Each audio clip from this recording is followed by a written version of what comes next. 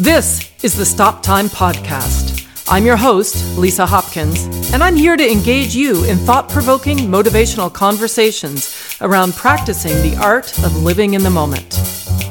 I'm a certified life coach, and I'm excited to dig deep and offer insights into embracing who we are and where we are at.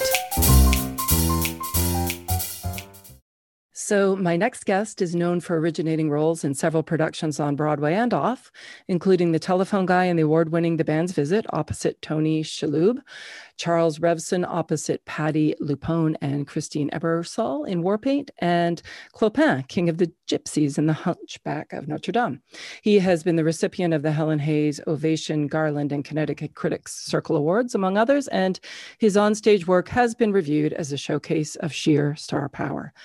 Television work include some roles in Modern Family, Martin Scorsese's Vinyl, and Unforgettable, and he helped to develop and guest starred in the series finale of Amazon's Transparent. He has also contributed to numerous books, including Performance of the Century, and with his father, Wisdom from an Empty Mind and Luminous Life, How the Science of Light Unlocks the Art of Living. His masterclass series, Bridge to Broadway, earned him a 2020 Encore Award from the Actors Fund. And it is really my great pleasure to introduce you to Eric Lieberman. Welcome, Eric. Thank you so much. I'm very happy to be here with you and with all of your listeners. Oh, thank you. You know what? I have really been looking forward to speaking with you today. And with your permission, I'd really like to start with a question that's been on my mind. Sure. Although I'm connected to most of my guests in some way through either a referral or a previous professional relationship, what brought you and I together here today is neither of those. And so from my point of view, the fact that we are here together right now, it demonstrates that you have an openness and a willingness to connect. And I'm so curious to know what intrigued you enough to share this time with me today.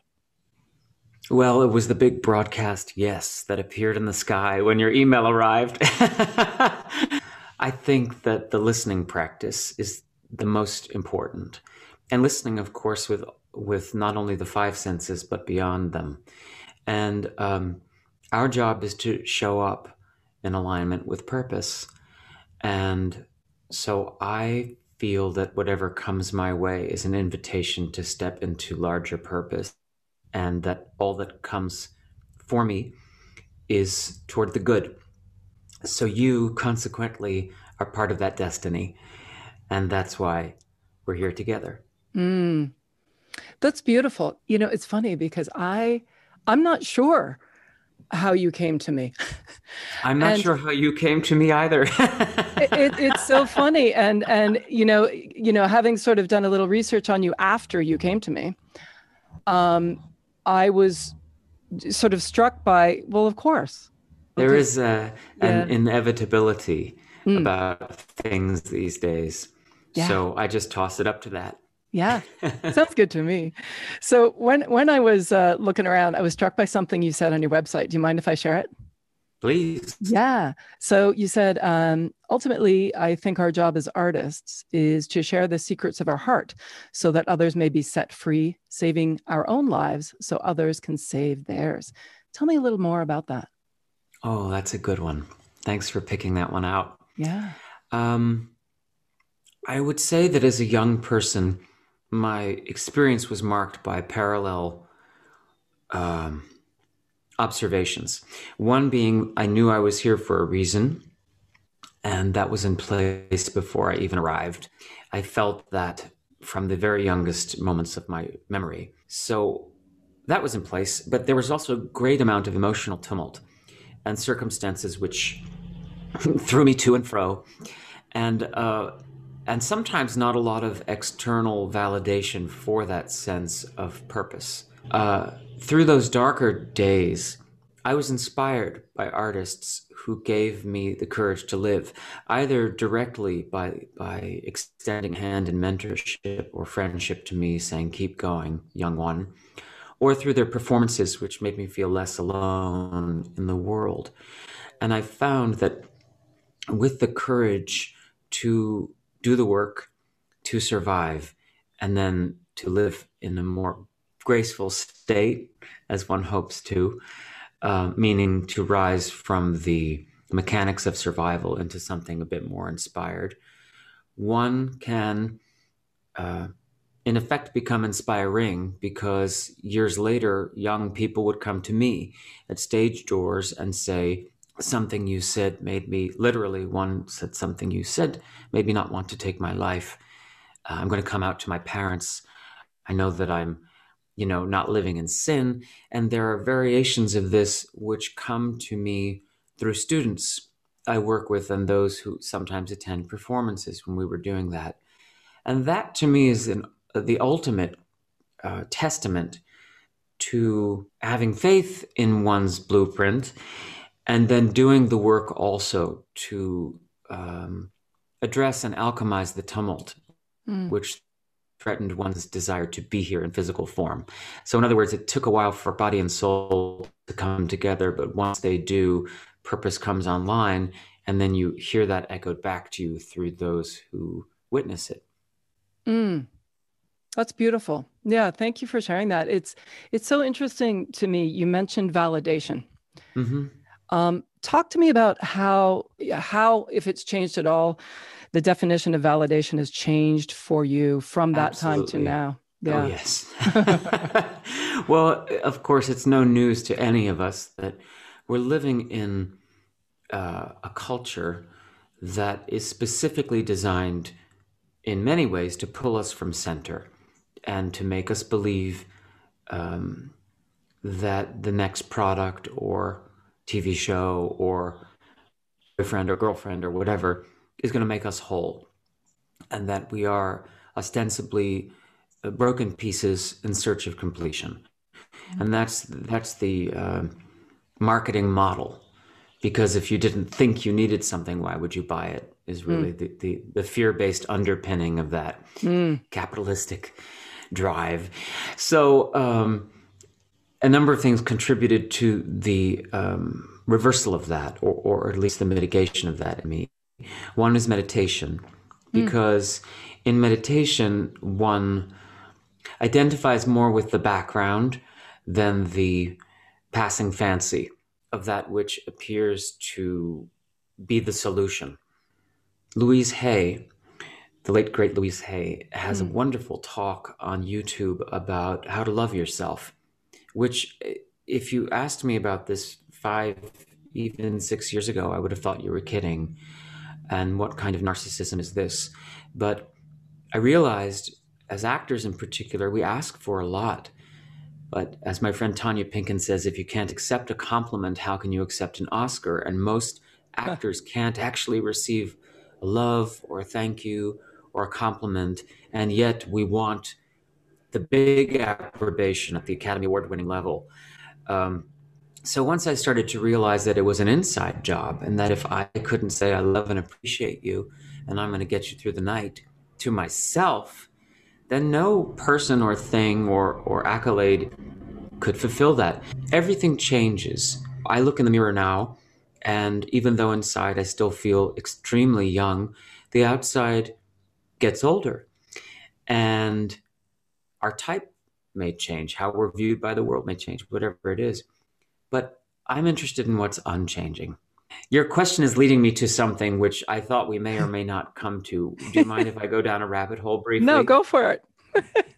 Okay, I don't know how esoteric your listeners' sensibility is, but I will tell you that when I was, well, my parents are extraordinary humans. They've been endowed, let's say, with something extra that they never encourage their kids to turn off. And I think that's one of the greatest gifts parents can give their children, is to not shut off their valves of perception.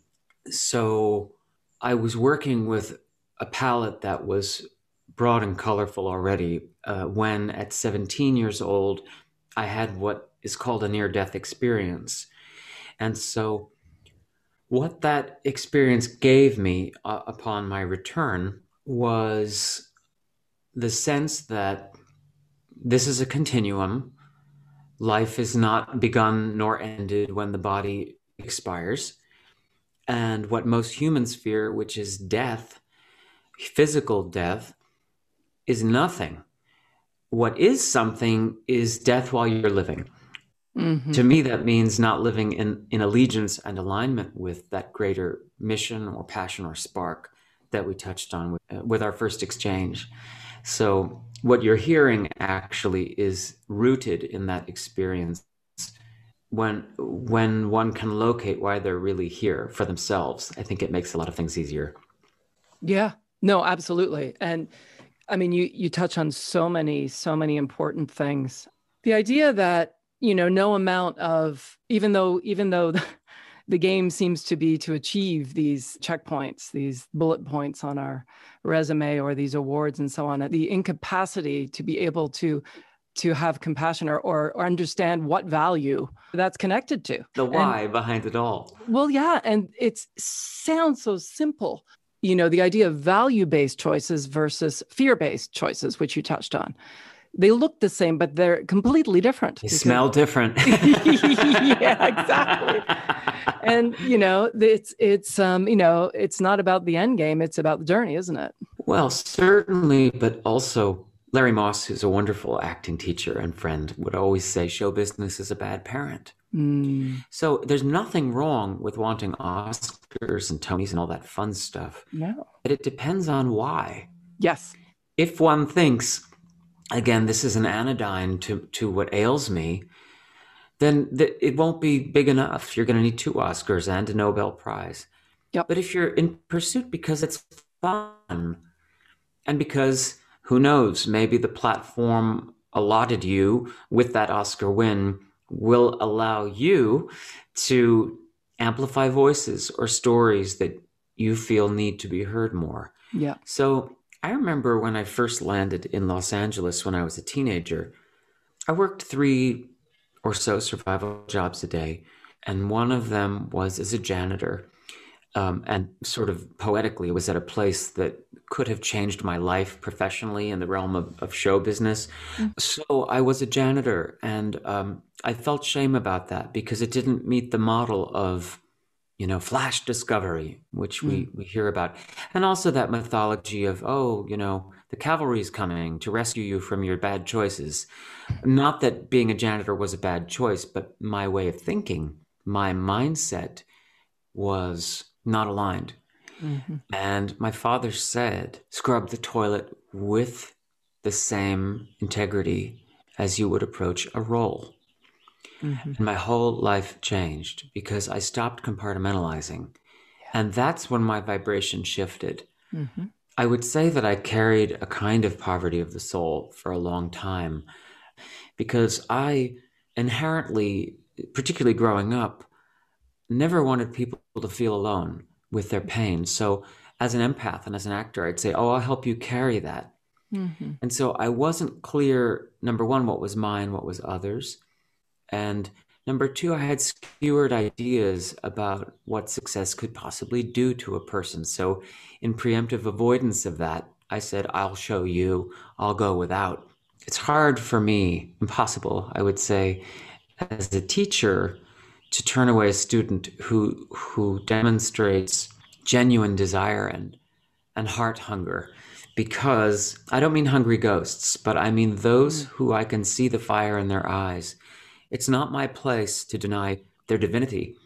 And if I have something that can help them on their way, I in turn become part of their fabric.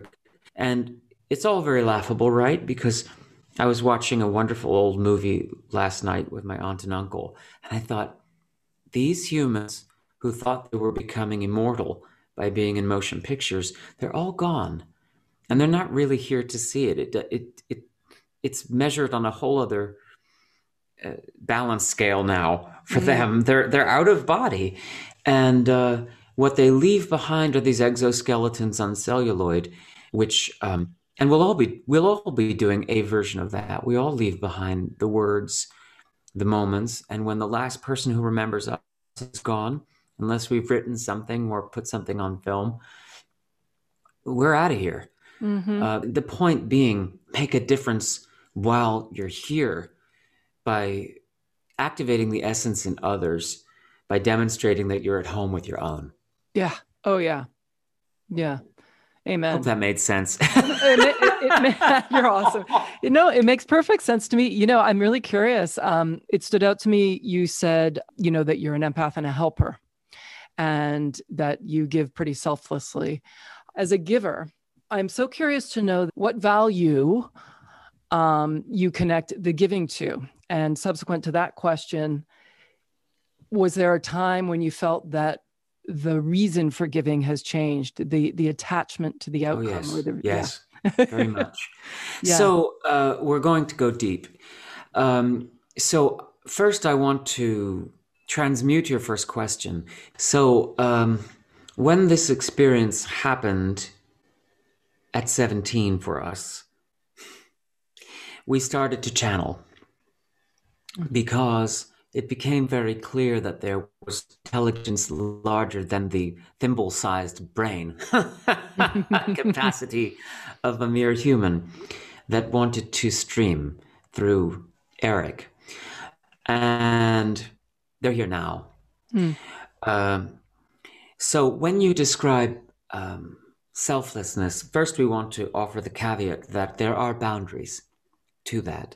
So selflessness, when given without boundaries, is usually applied with a hook to receive something in return. Correct. Validation, love, etc. Yep. We view this giving, as you call it, as receiving, actually. Yep. Because with receiving, one must share. And share it being the operative word beyond giving or taking.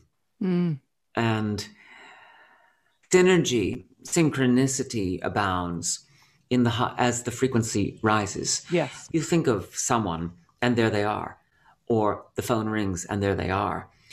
Or you think of someone and you feel moved to send an email in that moment and they say, "How did you know?" These are things one should take notice of. No, absolutely. There's no lack of evidence that your talent has been recognized and celebrated and appreciated. Your bio, it oozes with accolades. It's a who's list of impressive mentors who have clearly seen and supported your gift throughout your very impressive career, right? And, what I was really struck with, at first I was very curious about how important, listing all those things were. I also remarked that it led with a person and what somebody said about you.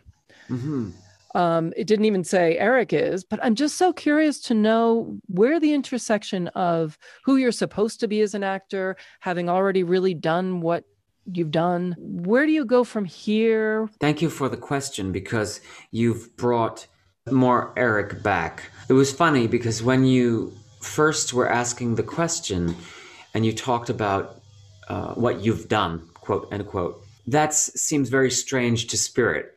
Yep. Because Spirit is saying, no, it's at best what you allowed us to do through you. Eric, me, can feel like not enough. Yep. And that psychologically certain people don't want to be the first buyer, so they need to know that other people have validated. Like, it's been very hard since the pandemic for me to find an agent.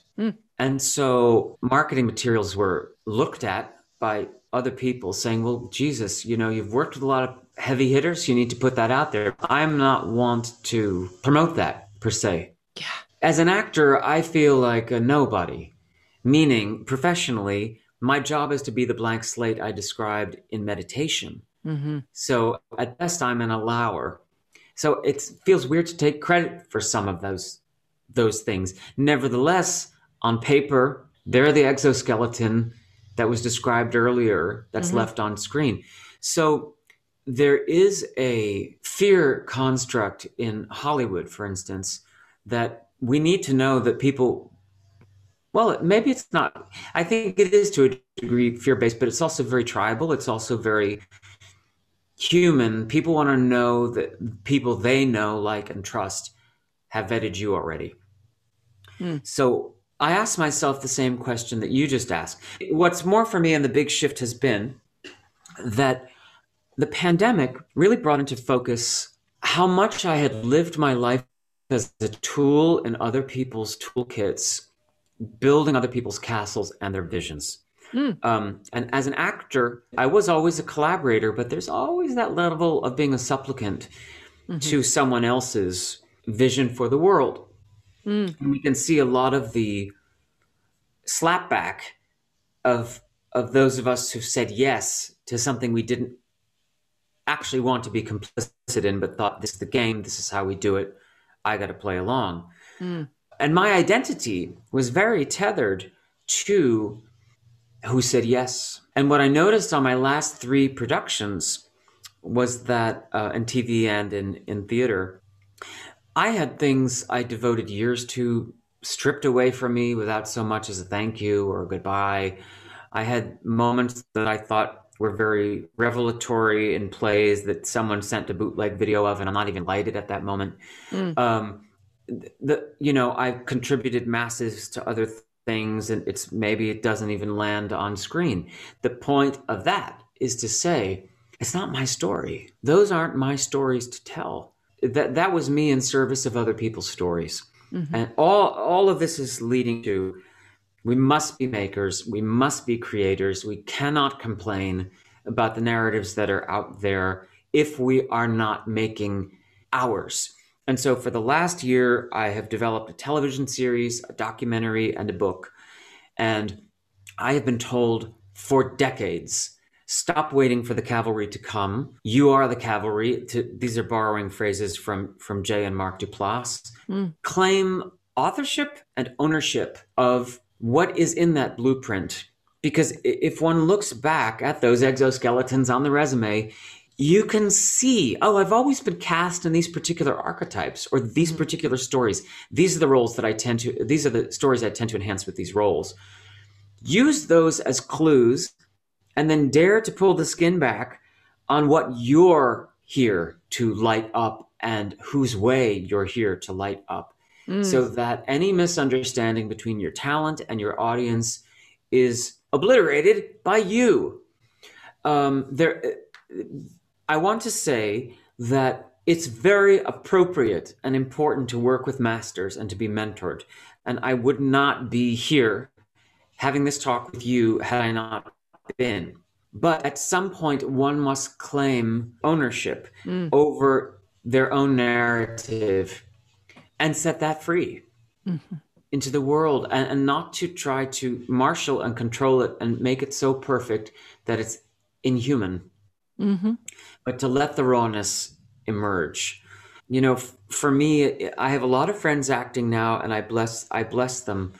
But every time that the email pops through with a self-tape, 5 to 7 times a week, life stops and they just become machines. And if that's your game, more power to you. But I realized that I don't want to stop everything. I want to see these things through that I'm doing. I love acting dearly. I miss acting. I mean, I've acted in a few things over the break, but I ask myself what I miss. Do I miss the hunt? Do I miss the love that feels like it comes back? I love the feeling of it streaming through me when I go through all my fear and I go through all the not enoughness and I still walk to the edge of that cliff and kick my own ass off of it. That's what's thrilling, because all the prep in the world is appropriate but can't compare to the flight. And that I love. That's why the series and the doc and all these things, I'm in them all. They're all part of that map of my life. It's time to be unabashed about your offering. None of us know how long we get to be here. So take that into consideration when you wake up in the morning and when you go to bed. Nobody usually wakes up or goes to bed and saying, this is my last day on earth. It's our responsibility to see everything we can see. And only with that vision are we inspired to align and protect. If you don't know what the rainforest is, you just know that you get a ream of paper whenever you need it and you throw your plastic bag in the trash because you don't know where the Maldives are. And the fact that the water is swimming with your plastic bag and your floss, then it's tunnel vision. Yeah. So that's our job as artists, as far as I'm concerned, and as human beings. peel our eyes open our ears up, open our hearts up, and have the human experience. Beautifully said. We've grown very selective about what we choose to see. Yep. And there is a moment, a magic moment in all of our lives on a daily basis when our eye leads us to something that it wants us to see. And very quickly, without even a conscious thought, we tip it away. And we say, basically, that's not important enough to be addressed now. We're hardwired to be drawn towards things that threaten us, to things where we need to react. We respond immediately to those, even if we've misinterpreted them. But our eye will be drawn to the shadow that might have been someone jumping out of a bush at me or whatever. We'll notice those things. But would we notice a beautiful rose on that bush? Yeah, and that's part of the trouble with cell phone technology, is that so many are now looking down when they walk. Yeah. And myself included. Yep. It's a very conscious decision either to not bring it at all or to say, I challenge you, Eric, to notice 10 beautiful things on this walk, and you cannot return home until you have. And I don't mean just like lazily name something, like something that genuinely moves you. Yeah. When I go and work at universities with acting students, I do certain exercises to create firsthand direct encounters with presence and ensemble. And it's based on, the principle is, we cannot proceed unless we know we are whole. And whole doesn't mean complete. It means with a full cup, enough to offer. Yeah. And I find human beings to be so extraordinarily beautiful, particularly beings who often get overlooked. Yes. I remember when I was that janitor, he's still inside here, and a lot of other things that I did. I remembered who didn't see me, who looked right through me because of my apparent station in life. Yep. And so now it's very, very important to me that everybody feel loved. It kind of leads me to what I love to ask my guests, which is, how do you want to be remembered? He made a difference. And preferably a good one. Yeah. I've thought of that a lot, actually, because I have often felt that my human life would not be the longest. And so I've always felt a kind of divine fever around using my days. If people can feel less alone having known me, or the space that I hold, that's the best. Because my favorite thing when I'm surrounded by these students at university, I don't know their names, and I won't remember much of anything about them or what even was shared for them through me. I see in their faces, mine, the suicidal teenager who chose to live another day and lived long enough to be able to encourage them to live. I meet these people all the time on the street, after a show. They'll say, "Do you remember me?" And I say, "No." They say, "I remember you because you taught me to live. You were in a one-day workshop." I say, I didn't teach you to live. I didn't teach anybody to live." They say, "No, you helped give me a self that made me feel worth staying here to live." I said, "I'm glad that happened, because actors did that for me." So it does strike me to the core. That's why I'm crying, because it's such a sacred exchange. And that's why the art is to be honored. And as are our lives. I'm a big proponent of living your life as a work of art and not divorcing yourself from taking care of what you've got. I see a lot of humans, particularly on the younger side of things, mistreat people. And there's sort of an epidemic of not calling people back and not texting back, and sort of leaving that dangling, grievances unforgiven or unamended, and hiding, not wanting to run into someone because they know, oh, I didn't finish that piece. So I make it a practice. I try to tell people I love them, I thank them, I'm grateful for them, I'm sorry, please forgive me, whenever and however I can, because I don't want to carry that burden with me as I live or when I do die of body. And that to me is a prescription for wellness. Mm-hmm. Beautiful. Thank you for your grace, really. Truly grateful. So I like to finish by playing a little game. It's What Makes You. Are you ready to play with me? Yeah. Let's do it. Yes. All right. So what makes you, what makes you hungry?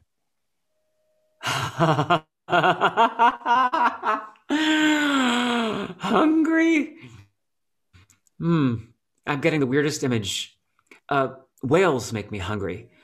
And they make me hungry for size and ocean and having life and singing your song, because whales have a single song that's their life song. And just the majesty with which they take space in the ocean and through peace, not abusive power, that makes me hungry to eat the sea and the light and play in the waves and just honor what I am. Yeah. Beautiful. Strangest response you'll ever get. No, not at all. No, actually, you know what? The hungry thing is really fun because usually we've had, pretty deep conversations and then I deliberately say hungry because I'm so curious to know, if that'll just shift them and they'll actually say, well, tacos or something, or if they'll try to come up with some, great esoteric.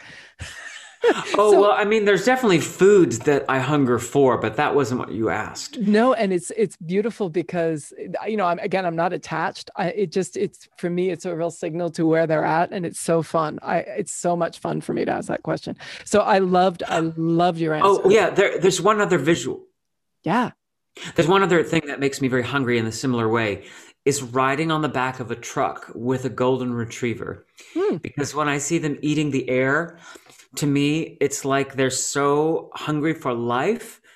I love that. It's just the ultimate freedom. Yeah, great images. Love that. What makes you sad? Children who are neglected by their parents, or children who are used as props by their parents, and it makes me sad because it falls then to the rest of the world to repair the being seen that the child was not. I'm saddened when I see children who are not seen, and so I always try to give them a little bubble of hello, so they're delighted, Mm-hmm. Mm-hmm. What inspires you? Children and humans who don't have all of the normal capacities that we consider part of the 100% physical package of being a human being. The way that obstacles provide and provoke. And also the other thing that brings me great joy are elders. I have 3 friends who are over 100 years old. Oh, wow. And their perspective is extraordinary. And what matters now. That, to me, I love talking with elders because, as my sister says, they're like sponges that are full and they need to be squeezed before they leave the planet. They need to know that their story had a reason for being. And so asking them that, I receive so much. What makes you frustrated? What frustrates you? The last 4 years of government. What makes you laugh? My mom. That was easy. My mom is the funniest person on the planet. Aww. I'm convinced of that. And my great inheritance from her is this deeply irreverent sense of humor. Like, even, you know, listening to me talk about all this stuff and channeling and this, that, and the other, you'd think that I'm not like, I'm just like the dirtiest joker, the most mischievous fool. And I love that. I love that sacred foolishness. Oh, toxic masculinity makes me laugh a lot. And I probably shouldn't say it, but I find it wildly entertaining. And just so negligent in its affect that I have to laugh at it. Yes. So, yeah. What makes you angry? Injustice comes to mind, and also negligence, negligent follow through. People who don't honor the time and spirit of other people. I can't tell you how many times it's obviously part of my soul map, but to experience being ghosted. You know, when you show up 100% in that, to not be able to afford, to have enough self-respect and afford someone the dignity of your clean exit. That pisses me off. I've gotten much better about it. Yeah. And finally, let me ask you, what are you grateful for? Everything. This moment, us, you, me, my parents, my family, my children, which are my roles that I've played and the students I've worked with, nature, God, Goddess, all that is, flowers, trees, plants, animals, laughter, joy, sex, tears, feelings, spirituality, you name it. I'm grateful for having awoken this morning. And think about this. When you go to sleep tonight, you have a heart that hasn't stopped beating since before you were born. There is no machine known to any of us that can function nonstop like that. And we have it as long as we have it. It's an extraordinary instrument, and it's constantly working on our behalves, just as our lungs and everything else we're blessed to have. So never forget that. We're on borrowed time, living on the grace of this body machinery in order to have conversations like these, through which hopefully something larger than this pinpointed focus of a single human being can flow. And I'm grateful for that. Yeah. Finally, what are the top 3 things that happened so far today? I woke up, I spoke with you, and I had a glass of hot water with lemon in it from the garden. And all 3 of these things were terrific. Oh my gosh. Eric, I so appreciate you taking the time to be in the moment with me today. Really. I'm grateful for any opportunity to be in the moment, but especially with new friends who feel like old friends. Yeah. So thank you for asking, because asking is one of the most powerful and humble things we can do. And it opens so many more doors than we're aware of. Yeah, absolutely.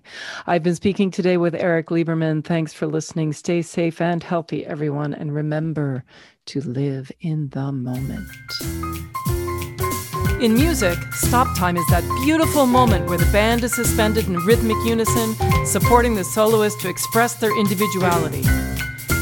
In the moment, I encourage you to take that time and create your own rhythm. Until next time, I'm Lisa Hopkins. Thanks for listening.